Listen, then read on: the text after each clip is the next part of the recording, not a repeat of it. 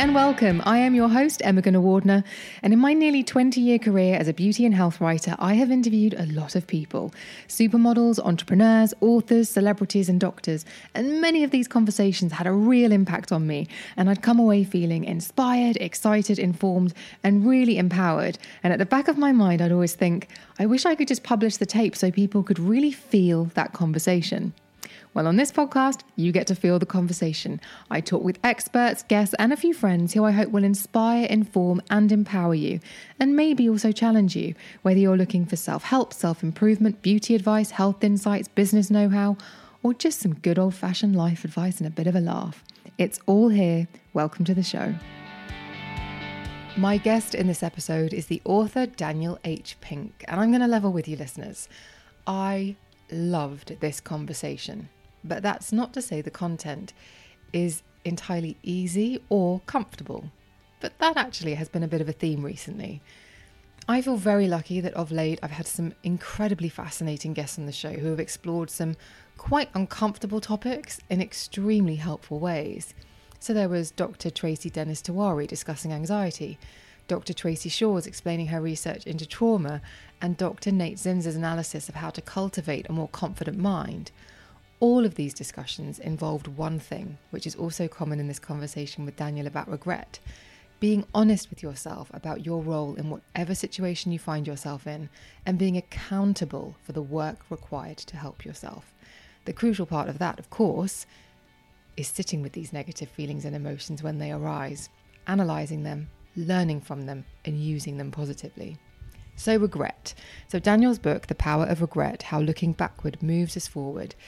Regret is an interesting subject, and honestly, I don't think I've ever considered it, especially not publicly. My regrets are something I am, for the most part, ashamed of and embarrassed by. I definitely have them, but by hiding them, I'm allowing them to sit in the shadows and haunt me. Daniel and I actually dig into this during our conversation, and not doing what I should be doing with them, which is taking them into the light, paying attention to what they are trying to teach me, and learning from them. So Daniel's work has led him to identify 4 types of regrets. There's boldness regrets, those regrets where you think, oh, if only I had taken the chance. Foundation regrets, where you think, if only I'd done the work. Moral regrets, if only I'd done the right thing. And connection regrets, if only I had reached out. We cover a lot of ground in this episode, and as you'll hear in the show, Daniel was so engaged and thoughtful and shares his insights from his research in psychology, neuroscience, economics, and biology, which challenged some widely held assumptions about our emotions and our behaviours. He's also conducted the largest sampling of attitudes about regret in his World Regret Survey, which has collected over 21,000 entries.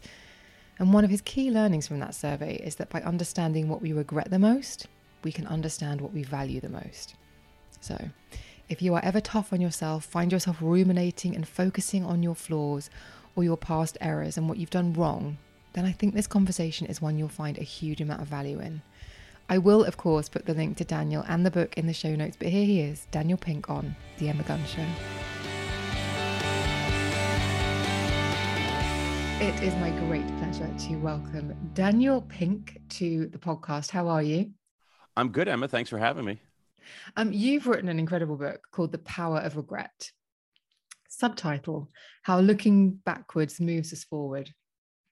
And do you know what? The first thing I want to know is, what was the hypothesis and why did this turn into a book and not just a thought? Yeah, I'm not sure I had a hypothesis going in. I had more of a set of questions going in.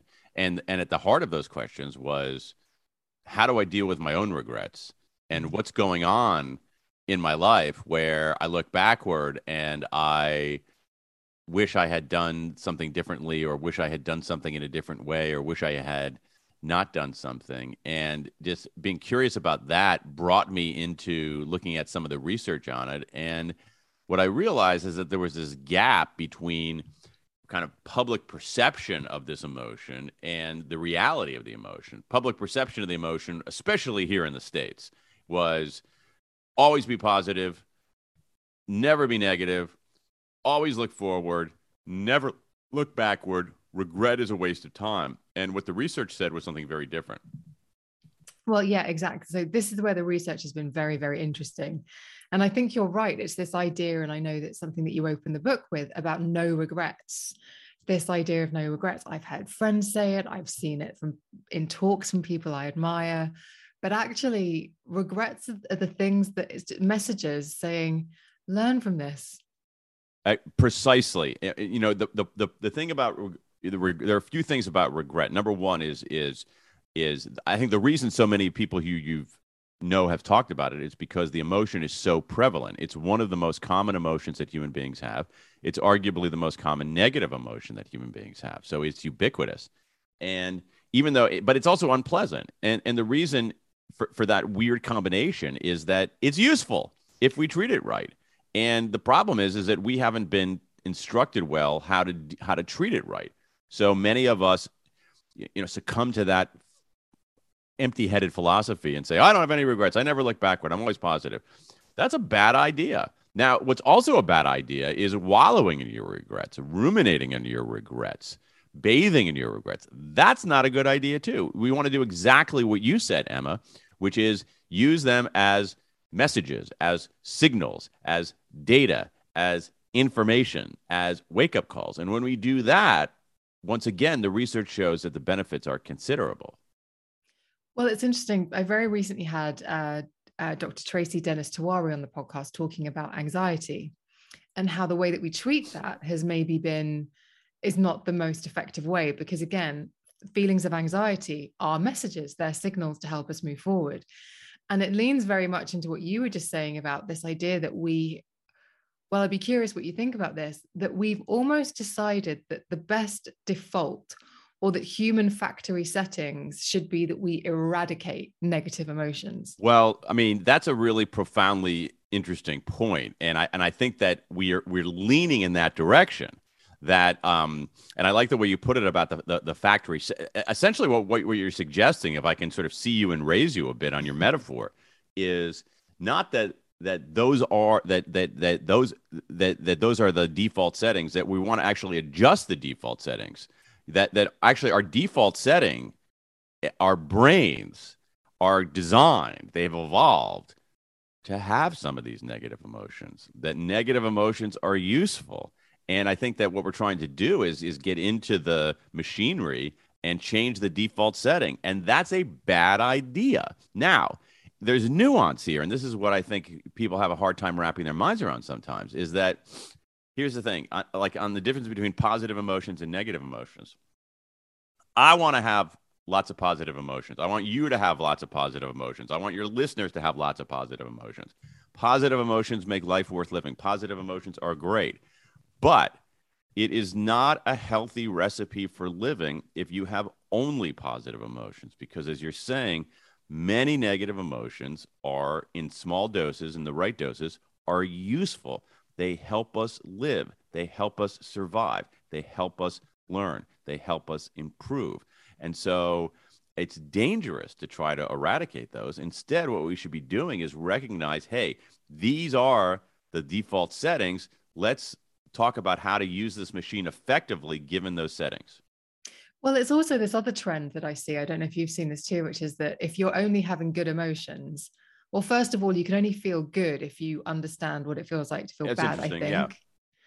So this idea that you're only having good emotions, what does that even look or feel like? That, I mean, is that That's euphoria, yeah. and is that even achievable? Well, that's an interesting point. I haven't really thought about it. That way. I guess the only way to know that something is positive is to experience something that is negative. I think that's I think that's an interesting way to look at it. I think the other thing is that we can look at the functional basis of these negative emotions by imagining in a world where they're gone. So let's say we go, I'm going to stick with your metaphor here. Let's say we go in and we change the default settings on the human machine, and we unclick the box that says fear. So we're unable to experience fear. I don't want that. I want to be able to experience fear. If we could eradicate fear, people would die in burning buildings because they would say, oh, the building's burning around me. I feel okay about that because I'm all positive all the time, and they don't get out of the building. Or even think about a negative emotion like, I mean, all kinds of negative emotions, but think about a negative emotion like grief. Grief is a terrible emotion, but the reason that we have the emotion of grief is because we have the counterpart emotion of love. Grief, when we grieve, we're reminded of why we love. We grieve because we love. And so if I could wave a magic wand or again go into the settings of the human machine and unclick grief, I don't think I want to do that. Because it's there for a reason. And so what we have to do, what we need is a more calibrated approach to negative emotions. And when we line up all these negative emotions, the most common, the most prevalent, and I think the most transformative is this emotion of regret. And actually, I think a bit like anxiety, it can almost be a superpower, especially if you're listening. And by superpower, I know that's kind of a twee way of saying it. What I mean is if you are self-aware enough to analyze that regret and figure out what it's trying to teach you and then act on that. And I guess you've got a brilliant example that you talk about in the book, and I've heard you talk about previously, about one of the things that you look back on when you were younger was this the kindness regret. Yeah.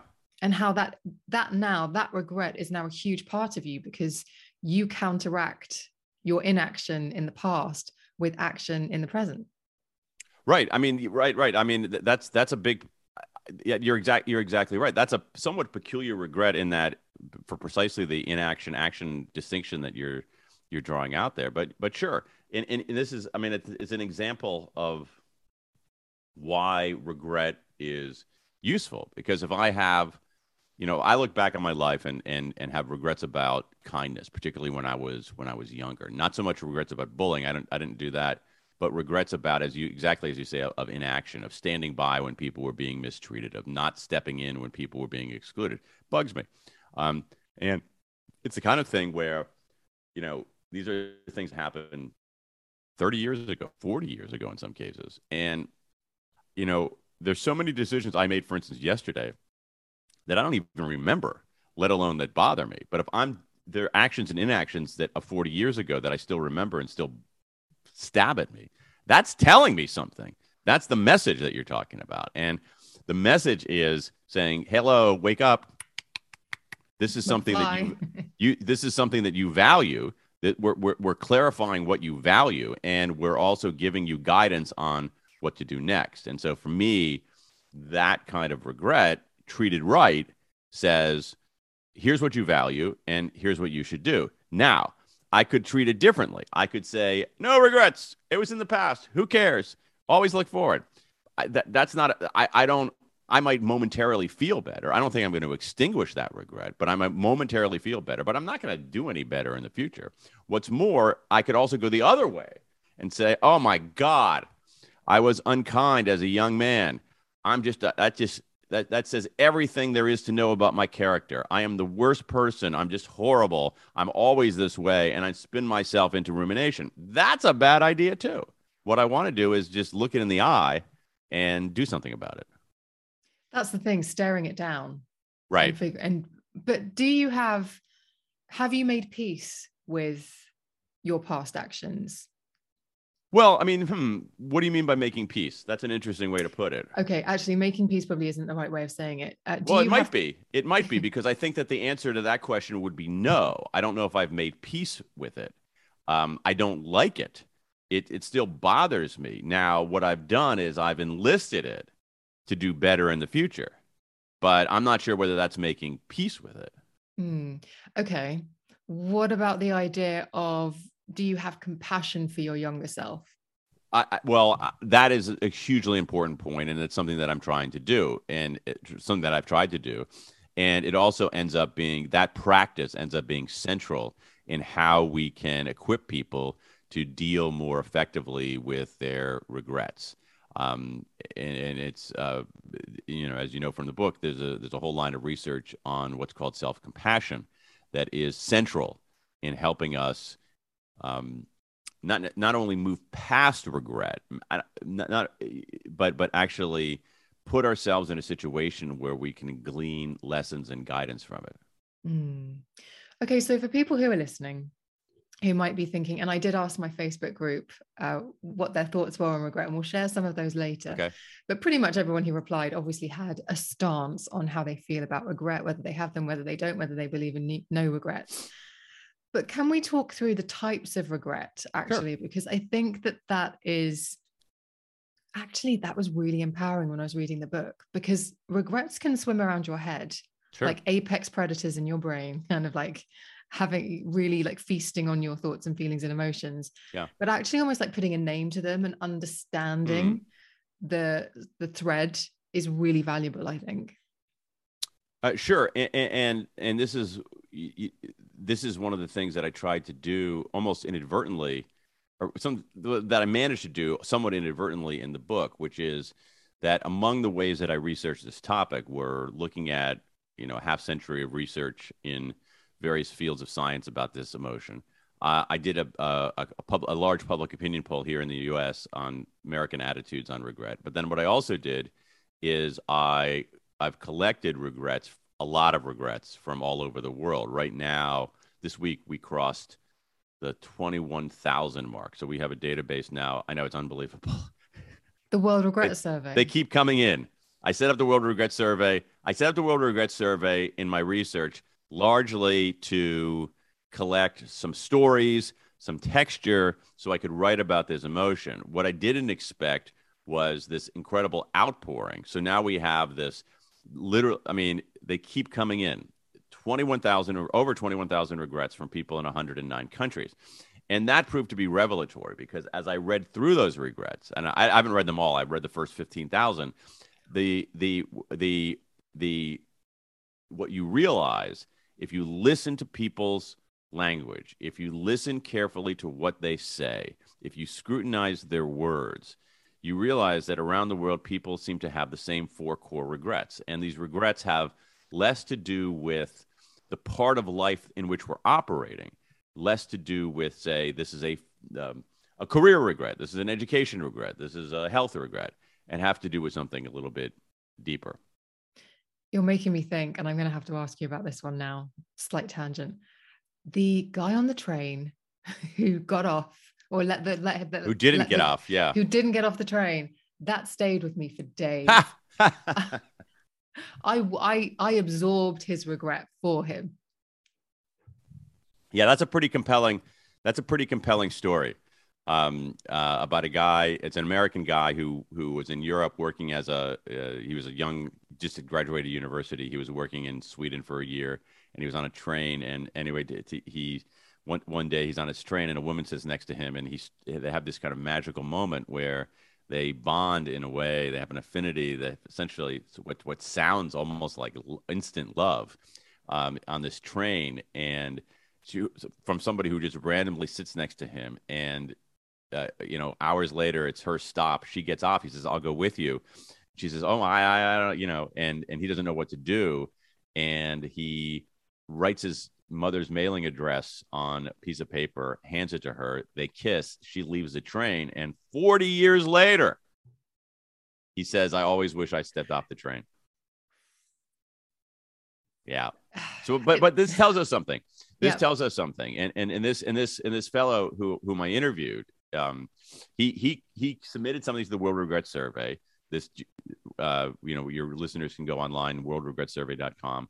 We have an interactive map where you can click on a country or a U.S. state or Canadian province and see some of the regrets from there. But this guy submitted his regret, and then I also gave people the option of including their email address if they wanted to be contacted for a follow-up interview. And he included his email address. And so I did some follow-up interviews with him. And he's a lovely guy. He's just a very nice, decent, smart, interesting guy. And yet eating at him is this regret. And I think that again, I don't want to psychoanalyze the guy, but I think eating at him is less a vision that had he gotten off the train, he would have led this glorious life with this beautiful woman. I think what's really eating at him is the fact that he had a moment in his life when he could have done something bold and he didn't. And that ends up being a powerfully common regret. Boldness, regret is just so that's the one where it's if only I'd taken the chance. I Right. think that's the one. And that example is so perfect in the book, aside from the potential love story that I think we all write for him in our heads when you read that in particular. Right. Right. It's this idea of being on a step and either sort of stepping off, or it's the line in the sand, isn't it? It's stepping over the line or it's not. And it's playing safe or it's being dangerous. And I think that's what that really got with me. Absolutely. That ends up that's, I mean, you put it so well. That's exactly what it is with these boldness regrets. And it doesn't this boldness is not cabined in only the romantic part of our life. It's everywhere. So it's people who had a chance to travel and didn't do it. It's people who, it's Americans who graduated from college, from university, and wanted to study abroad during their university time and didn't because they were concerned. There's a woman in the book, Australian woman whose best friend took a gap, they were going to take gap year together and travel around, and she didn't do it because she was timid, and now she regrets it. So it's travel. It's, oh my God, it's asking people out on dates, hundreds around the world. There's a person, a man or a woman who I was interested in. I wanted to ask him or her out, and I didn't, and I've regretted it ever since. It's not starting a business. It's exactly being, as you say, at that juncture where you can play it safe or you can take the chance. And overwhelmingly, people who don't take the chance regret it. Not every single one, and not everybody who takes the chance is elated about that. But there are people who said, oh, I started a business and it failed and I regret having done that. But for every one of those, there are 60, 50, 60 people who have the opposite regret.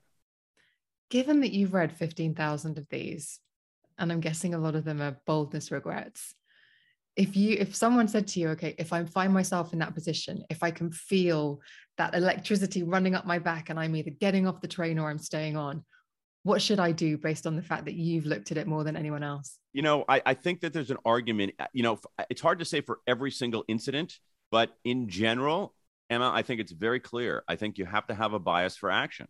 I think you have to have a bias for stepping off the train. And at some level, we're over indexed on our fear of risk.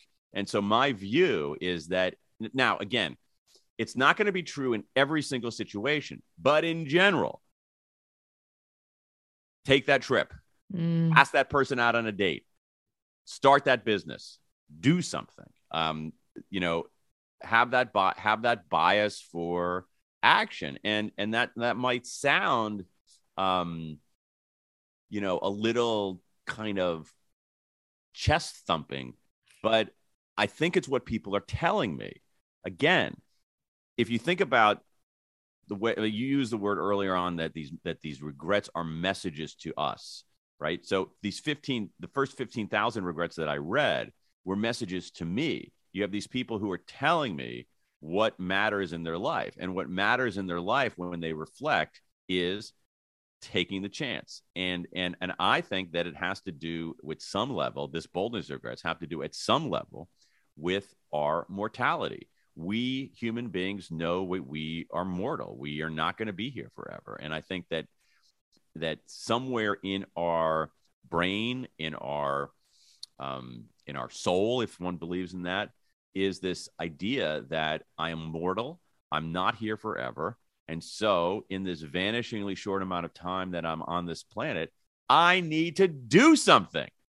And I think that's a fundamental part of who we are as human beings. And I think it's actually an exhilarating and exalted part of human beings. Like I want people to live life as fully as they possibly can. I want people to take their shot, because I've seen too many people who didn't do that and feel like crap. Mm. I was chatting to someone recently about one of the reasons why and just so you know a little bit about me, I am risk averse. I'm the person who stayed on the train, and it's not something I love about myself or my character. But I was talking to someone saying, what are the reasons why you haven't done things? And definitely for me, it has, I would say 90% of the time, a lot of the fear comes from financial. I can't afford it. What happens if I run out of money? Yeah. And that, I guess, must come into this regret survey as well, in terms of how society works. Is like, if life is a little easier if you have absolutely money. Absolutely. But it's not only money. Okay, that's the thing. And at some level, so it's not because like stepping off that train was not a money decision. The barrier was not, I don't have the money to do that. Asking somebody out on a date is not a money situation in general. And so this is why I hedged a little bit. Like, I don't think you take the risk I don't think every single situation that one is in, take the chance or play it safe. You always take the chance, because there are other factors that go in. So you have a family and you're supporting, a spouse and 4 kids, and you want to start a rutabaga farm, and you have no savings, and you have to support your family, and who knows whether rutabagas are going to be popular. I don't, in that case, I don't know whether you go take your meager life savings and invest it in the rutabaga farm. That is, again, there's certain, each individual circumstance is different, but in the aggregate, what I found, and what not even what I found, what people have told me, is that when they scrutinize those kinds of decisions retrospectively, they have been over-indexed on fear. They have been over-indexed on that, on their perception of risk. Sometimes you don't want to take the risk, but more often than we think, we overestimate the risk and underestimate how we'll feel when we don't take that chance. Yes. It's now making me want to go and take every risk I possibly haven't taken in my life. You know what? We don't want to take every risk, but here's the thing: we want to actually use what these people are telling to adjust our own decision-making dial. You don't want to turn the dial to every risk all the time, but I think that most people, their dials are set a little bit too risk averse, and if they keep the dial set that way, when they get further in life, they're going to regret it. And so if you just twist the dial a few notches toward taking the chance, I think people are going to be happier. That's actually, now that I've got that visual in my head, I just want to like spinal tap my risk and put it up to 11. But yeah, no, you don't want to, I don't think you want to 11 your risk, but you want to actually turn the dial up. You want to turn the dial up a little bit. And I guess the only way you can turn the dial up, other than listening to what these regrets are telling you and informing you, is to actually begin to start to take the actions and be self-aware enough to know when you're playing it safe or you're staying in your lane, when you could be broadening your horizons. Right. And I think, again, this, I'm going to use a word that you used earlier, which is it's a little twee to say, oh, you got to get comfortable being uncomfortable, but you do. And this is part of the problem that we have, Emma, in that. So I'm arguing that, and I think it's an airtight argument based on the science, is that regret, this emotion, can clarify what we value and instruct us on how to do better. I think that's absolutely clear. And if you go to people and say, do you want that clarification? Yep. Do you want that instruction? Yep. And they say, but I don't want the discomfort. I don't want the pain. And it doesn't work that way. It comes together. And there's some interesting new research from Ayelet Fishbach at the University of Chicago showing that when we actually, especially in learning, when we seek discomfort, right, our instinct is always to avoid discomfort. But if we actually go and seek it, we learn faster. And so, so, we have to, in some ways, recognize the complicated nature of life, that if we want to learn and grow, it's going to involve some degree of pain and discomfort. And we can't have it both ways. If you don't have the discomfort, you're not going to have the growth. It's not going to work that way. So if you spend all your time avoiding discomfort, then you're going to not grow or learn or do anything. Well, this brings me into something I know regular listeners will know that I've said this before, but this trigger culture, which is, say we're having a debate and I say, Daniel, you've said something to me. I am triggered. I would like for you not to say it anymore. Thank you. Yeah. Whereas in fact, I think that the more useful action in that moment is to say internally, Daniel said something that triggered me. So that's something within me that I maybe need to work on and figure out, so that next time somebody, whether it's Daniel or someone else, says it, I can move beyond it. Sure. I mean, I think, I think that once again, that some of the trigger, you see this sometimes on newspaper articles and certainly on campus newspapers.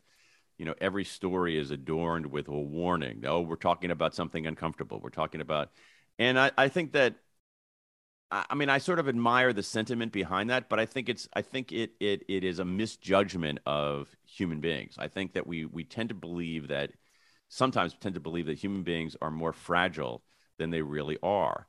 And I think it is our nature to be resilient, not resilient at all times and all things, but I think there's a basic resilience. And the way that we deepen our resilience is by putting ourselves into situations where that resilience is tested. And that's how we learn and grow. Here's the thing. I don't like experiencing regret. It doesn't feel good, but it's part of my life, and I have a choice. I can say, no regrets, pretend it doesn't exist. I can luxuriate in it. I can bathe in it. I can use it as an excuse for not doing anything, or I can look it in the eye and do something about it. And I think that the healthy approach is that third one, which is confronting your regrets, using them as signals and messages. The way you just described it there it just made me think like humans are adaptogens, and we shouldn't we? We should adapt to our environment and become our resilience should improve over time. Human beings are more resilient than we often give them credit for. And and the thing is that resilience doesn't emerge fully formed in human beings. Resilience is built, resilience is grown, and the way that resilience is built and grown is through some amount of difficulty. There's a whole line of research, especially in learning, which are what are called desirable difficulties. Again, there's a middle ground here. You don't if you're trying to learn how to play a sport or anything, let's take a sport. You're trying to learn how to play a sport. If the practice is too easy, you're not going to learn anything. If the practice is too hard, you're not going to learn anything because it's too frustrating. But if the practice is the right level of difficulty, you're going to learn. And if the next time the practice is a little bit more difficult than that, you're going to learn. It's desirable difficulties. If you're learning to, if you like, my wife decided to learn to play tennis recently. And, when you're 50 years old and you're learning to play tennis, it's hard. All right. You try to hit the ball and it goes over there and it goes over there. And the thing is, it's difficult. But if you invite that level of discomfort, you can actually do better that's how you learn and you grow. And we see it a lot in parenting, where parents try, especially here in the States and certain social groups, try to basically snowplow all difficulties away from their children, make things, oh my God, little Johnny is feeling uncomfortable. Little Johnny is having a difficult time. I'm going to intervene. I'm going to solve the problem for him. And then that doesn't do little Johnny any good. But little Johnny's parents are us who didn't have that and maybe wanted it when we were kids. That's what I always think. It's like we do to our kids. I don't have children, by the way, but I wonder whether it's because we do it, or parents do it to their children because they wish somebody had done it for them. Maybe. I mean, I think it could be. I think it varies from place to place. I think that right now that's a complicated issue. I think right now people are more aware of dangers, and there's also I find that parents are more fearful. They're more nervous in general than they were when I was a kid. Maybe I'm just confecting that, but like. A lot can happen in 3 years, like a chatbot may be your new best friend. But what won't change? Needing health insurance. United Healthcare Tri-Term Medical Plans, underwritten by Golden Rule Insurance Company, offer flexible, budget-friendly coverage that lasts nearly 3 years in some states. Learn more at uh1.com. Again, and I don't want to get, there's a tendency to look back on your own life and talk about, with some degree of nostalgia, the good old days, but when I was a kid, I mean, I grew up in a middle-class place. I didn't grow up in a war zone, but, when I was 8 or 9, I was 7 years old, I would walk to school several blocks. When I was 8 or 9 years old, I would walk to the public library that was, you know, um, a kilometer and a half away from my parents' house. And it was fine. It's not because my parents were like, oh, we're going to teach you how to be a risk taker.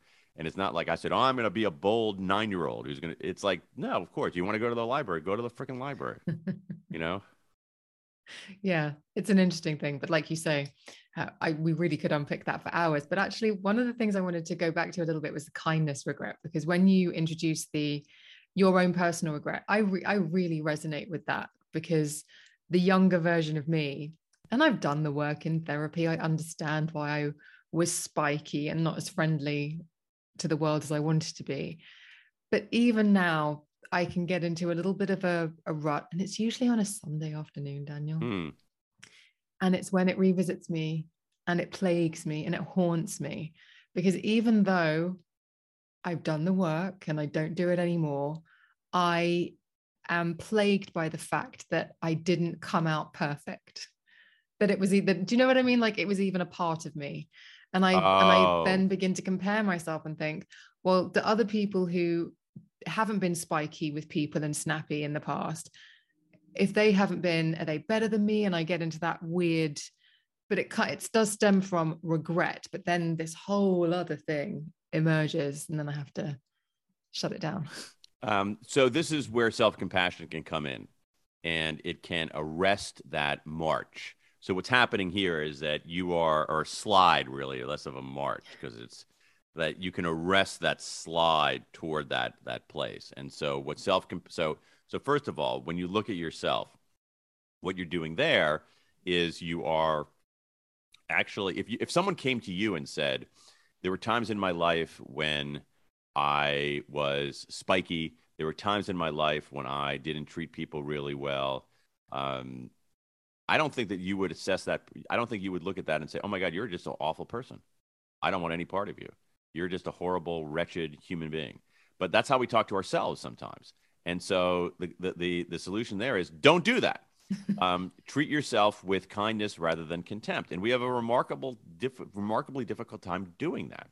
So we talk to ourselves in ways that we would never talk to anybody else. And that's not a good idea. And again, once again, there's nuance here. There's a middle ground. I'm not saying that we should talk to ourselves, that we should treat ourselves better than we should treat anybody when we treat anybody else. But I don't think we should treat ourselves worse than we treat everybody else. Just treat ourselves with the same kindness you treat somebody else. That's number one. Number two is recognize that your mistakes, your missteps, for instance, you, Emma, your concerns about kindness are part of the human condition. I mean, again, there's a little bit of tough love here. And that's basically, I would tell you, you're not that special. You have regrets about kindness. So do I. I'll go into that database. I'll show you 1,000 more.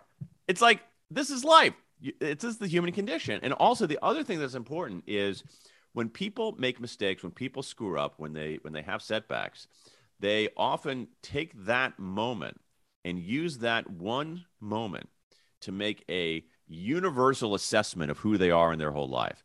And that mistake, that screw up, is a moment in your life. It's not the full measure of your life. And when we do that, those things, treat ourselves with kindness rather than contempt, recognize that our regrets are part of the human condition, recognize that these things are moments, not the entirety of our life, we open the way to actually derive lessons from our regrets. I will take some of the things that you have just said and turn them into voice notes that I will play to myself on a Sunday afternoon, particularly about tough love. Another type of regret actually is the foundation regret. And this one was, again, I remember sort of about 5 or 6 years ago, late 30s, had reached that point where I thought, I'd got beyond that point of thinking the world is my oyster. And I realized that if life is a corridor, like a hotel corridor with lots of doors, there were some doors behind me now that were permanently closed. Yeah. That's a nice way to look at it.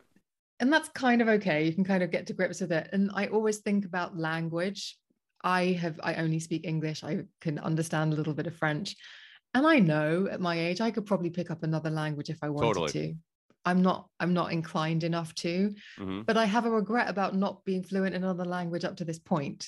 Yeah, And I that was understand that. something as well that I think came up a lot in the survey. Yeah, no, I can understand that. The question is how, the question is how deep a regret is this? Because if it is that deep of a regret, you got plenty of time to learn French. Although I would recommend that you learn Spanish over French or Arabic or Mandarin. But as someone who studied French for 6 years and can barely speak French and found it largely useless around the world, the but I think what you want to do here, and I sort of I admire the way that you're scrutinizing this, because you could have um um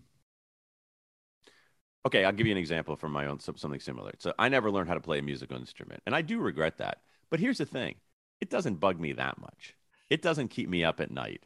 It doesn't stick with me over and over again. If I started listing my regrets, it might be on the list, but it's going to be pretty far down the list. And here's the thing: that's telling me something.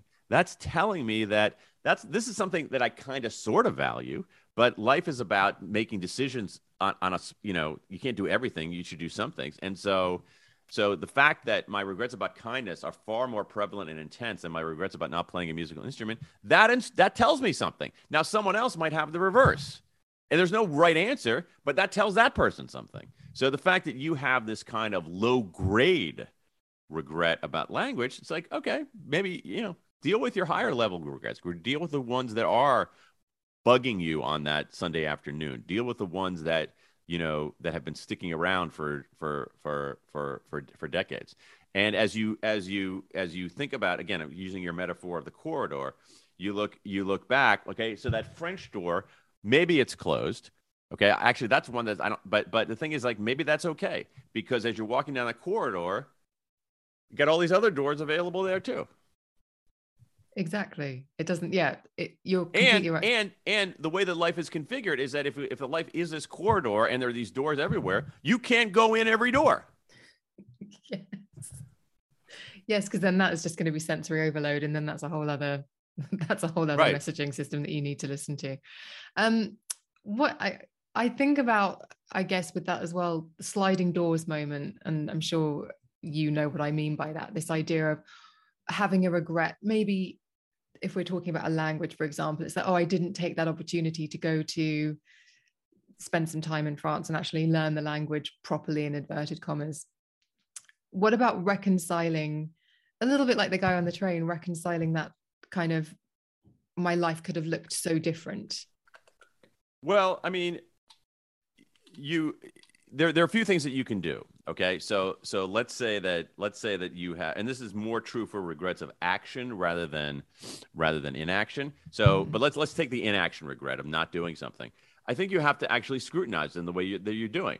If this is something that is really bothering you, if this is something that is sticking with you for year after year after year after year, listen to that. That's telling you something. I mean, deal with do the steps of self-compassion so you don't immobilize yourself on that. But if it's sticking around with you, make sense of it and extract a lesson from it and do something about it. So that's one thing. Now, if it turns out to be an action regret, then there are ways to take away some of the psychological sting. So, so if you have regrets about bullying, I mean, not you, Emma, but if somebody has regrets about bullying, what I've seen is that, amazingly, is that people have gone back to the people they've bullied 20 years ago and apologized. And that's a way to undo a regret, to make amends for a regret, to make restitution for it. The other thing that you can do, again, that doesn't extinguish the regret, but it reduces it. The other thing for action regrets is to do what's called a downward counterfactual, or what I like to call an at least, which is to find the silver lining of it. So we have, again, in the database, people are telling me this. I got lots of people, they're almost all women. I think they are all women who have a regret that say something like, I regret marrying that idiot, but at least I have these two great kids. And so they find the silver lining in the, I shouldn't have taken that. I so regret taking that job. It wasted 2 years of my life and it set back my career, but at least I met my good friend Joe. Actually, you mentioned apologies there, and I've been wanting to speak to someone in detail about apologies on this show. Now, we're not going to go into any forensic detail here, but I wondered, My question that I have with apologies, and I'd be really interested in your view on this, given the research that you've done and what you just mentioned, is the apology for the person apologizing, or is it for the person receiving it? And if it's for the former, does it need to be shared? I think that the answer is, who's it for, the giver or the recipient? I think the answer is yes. Mm-hmm. It's for both. The second one is does it need to be shared? I think the answer is yes. I think it does, because an internal apology, you know, an apology is an action. All right, it's not only a word, it's not only a thought, it's not only words, it's an action. Okay, so if you think, so I'll get, this is the problem with interviewing somebody who concentrated in linguistics as an undergraduate. You just made a huge, colossal interviewing mistake here, because we're going to go down a big rabbit hole.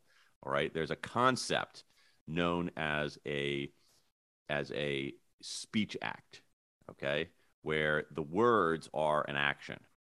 Let me tell you what I mean by that. If I say to you, good morning, that I'm just conveying sentiment, conveying information. But if you are deciding to get married, and okay, now if you are deciding to get married, you are deciding to get married, and you have a partner, and I am a minister, all right, and I say, I now pronounce you a married couple.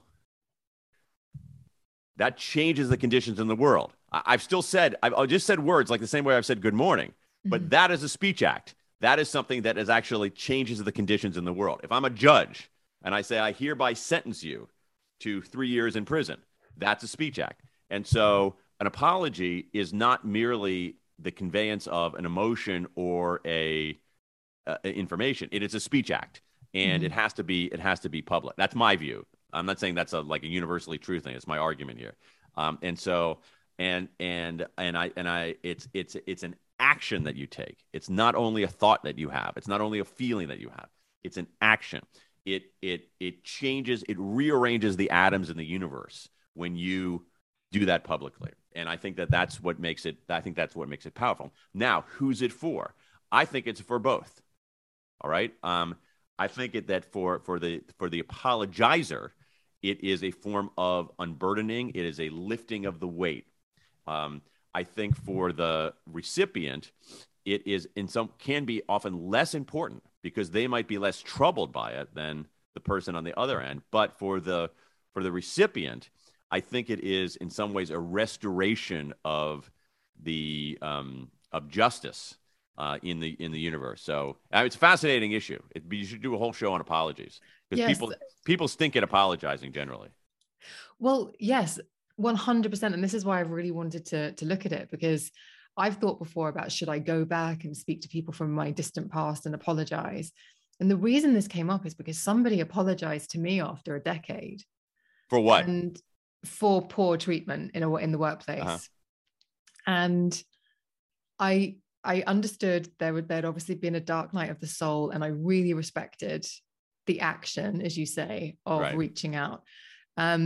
But it didn't change anything for me, really. It was, but I respected. Were you bothered by that mistreatment at the time? But I had accepted it. Okay, right. And did receiving that apology change the way you felt about that, the way you thought about that? I guess it just tied it in a bow. It didn't change the chemicals in the beaker on the Bunsen burner, but it just tied it in a bow and kind of put it to one side, and it no longer, actually it did change it. It made it less sour. Okay, interesting. Yeah.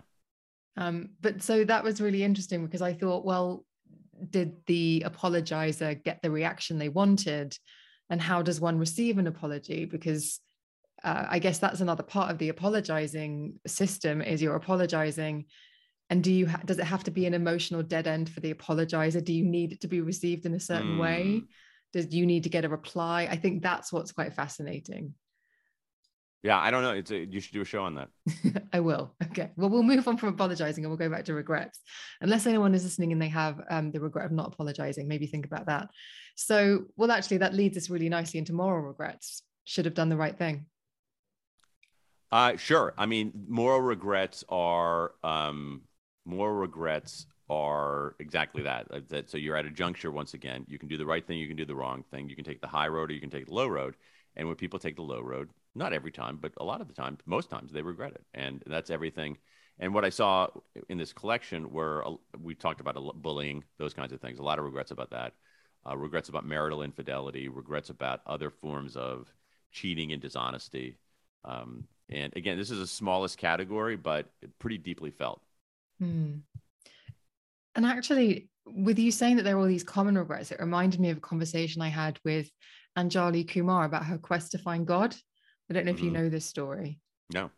So she went on a quest to find God, but in not the obvious places. And Okay. before the scandal, she found John of God in Brazil. Okay. And you could go as a proxy and take 3 wishes from people. And she kind of told the guy at the coffee shop. And then so by the time she was going on this trip, she had thousands and thousands of emails of people saying, these are my 3 wishes. And a bit like you, she looked at all the data and she realized that actually fundamentally, everybody was asking for the 3 same things: health, Interesting. happiness, and love. Interesting. That makes And the perfect 4th sense to thing me. on that email, don't tell anyone. So as human beings, we're all asking for the same three things, but Secrecy, we don't want anyone to know. yeah. Fair. That's fascinating. Yeah. That's that's fascinating. It makes perfect sense to me, particularly that last one of love, because the other regret that I collected were these connection regrets, which are ultimately about love. It's basically about relationships. You want to reach out. We have a relationship, not only a romantic relationship, in fact, mostly not romantic relationships. The relationships come apart, they drift apart.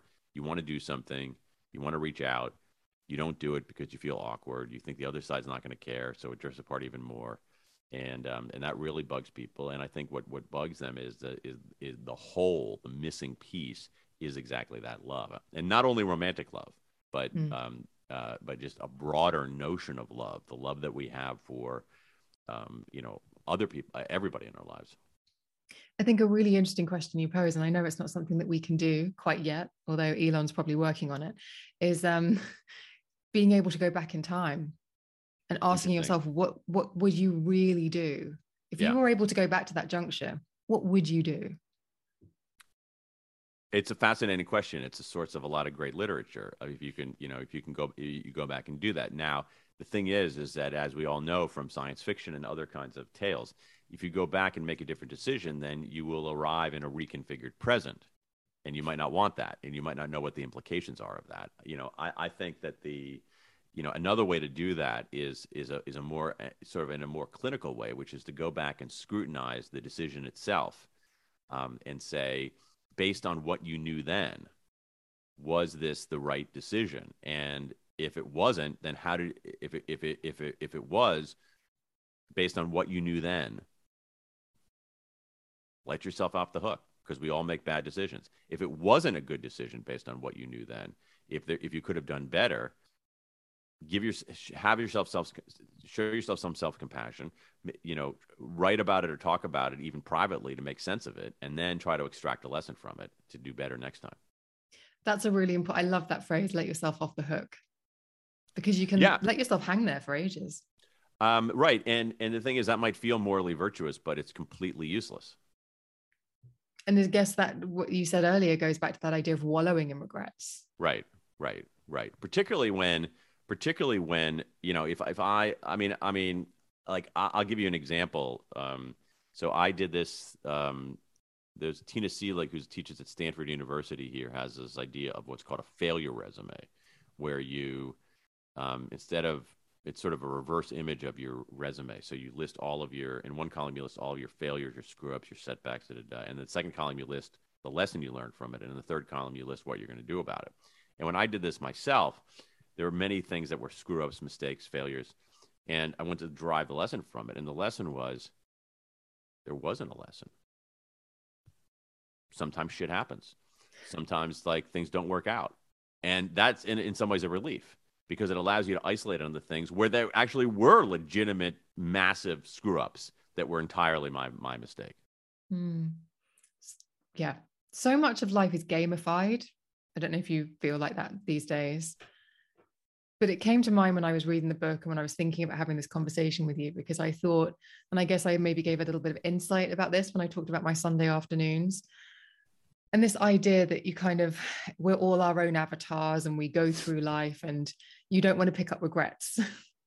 And the reason I say that is because I can sometimes look at other people who seem to be bulletproof, like something happens or they screw up and they seem fine with it. It's like water off a duck's back. And I can't really compute that sometimes because I think, well, if that had happened to me, I would probably be stewing. I'd be still taking a bit of time to get used to it.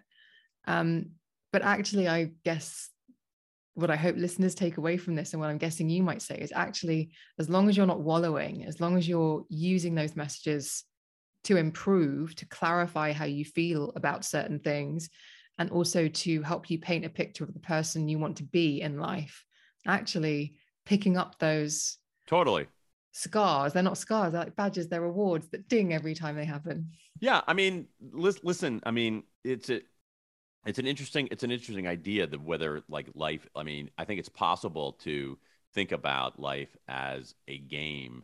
I mean, essentially what you're doing is you're trying to reach the next level. You're trying to accumulate points. You're trying to sort of see what whether you can get better and better at something. And then but the other thing, the interesting thing about that is that James Carse has a book from 50 years ago where he talks about finite games and infinite games. And his argument is that life is an infinite game. A finite game, the goal is to win. An infinite game, the goal is to keep playing.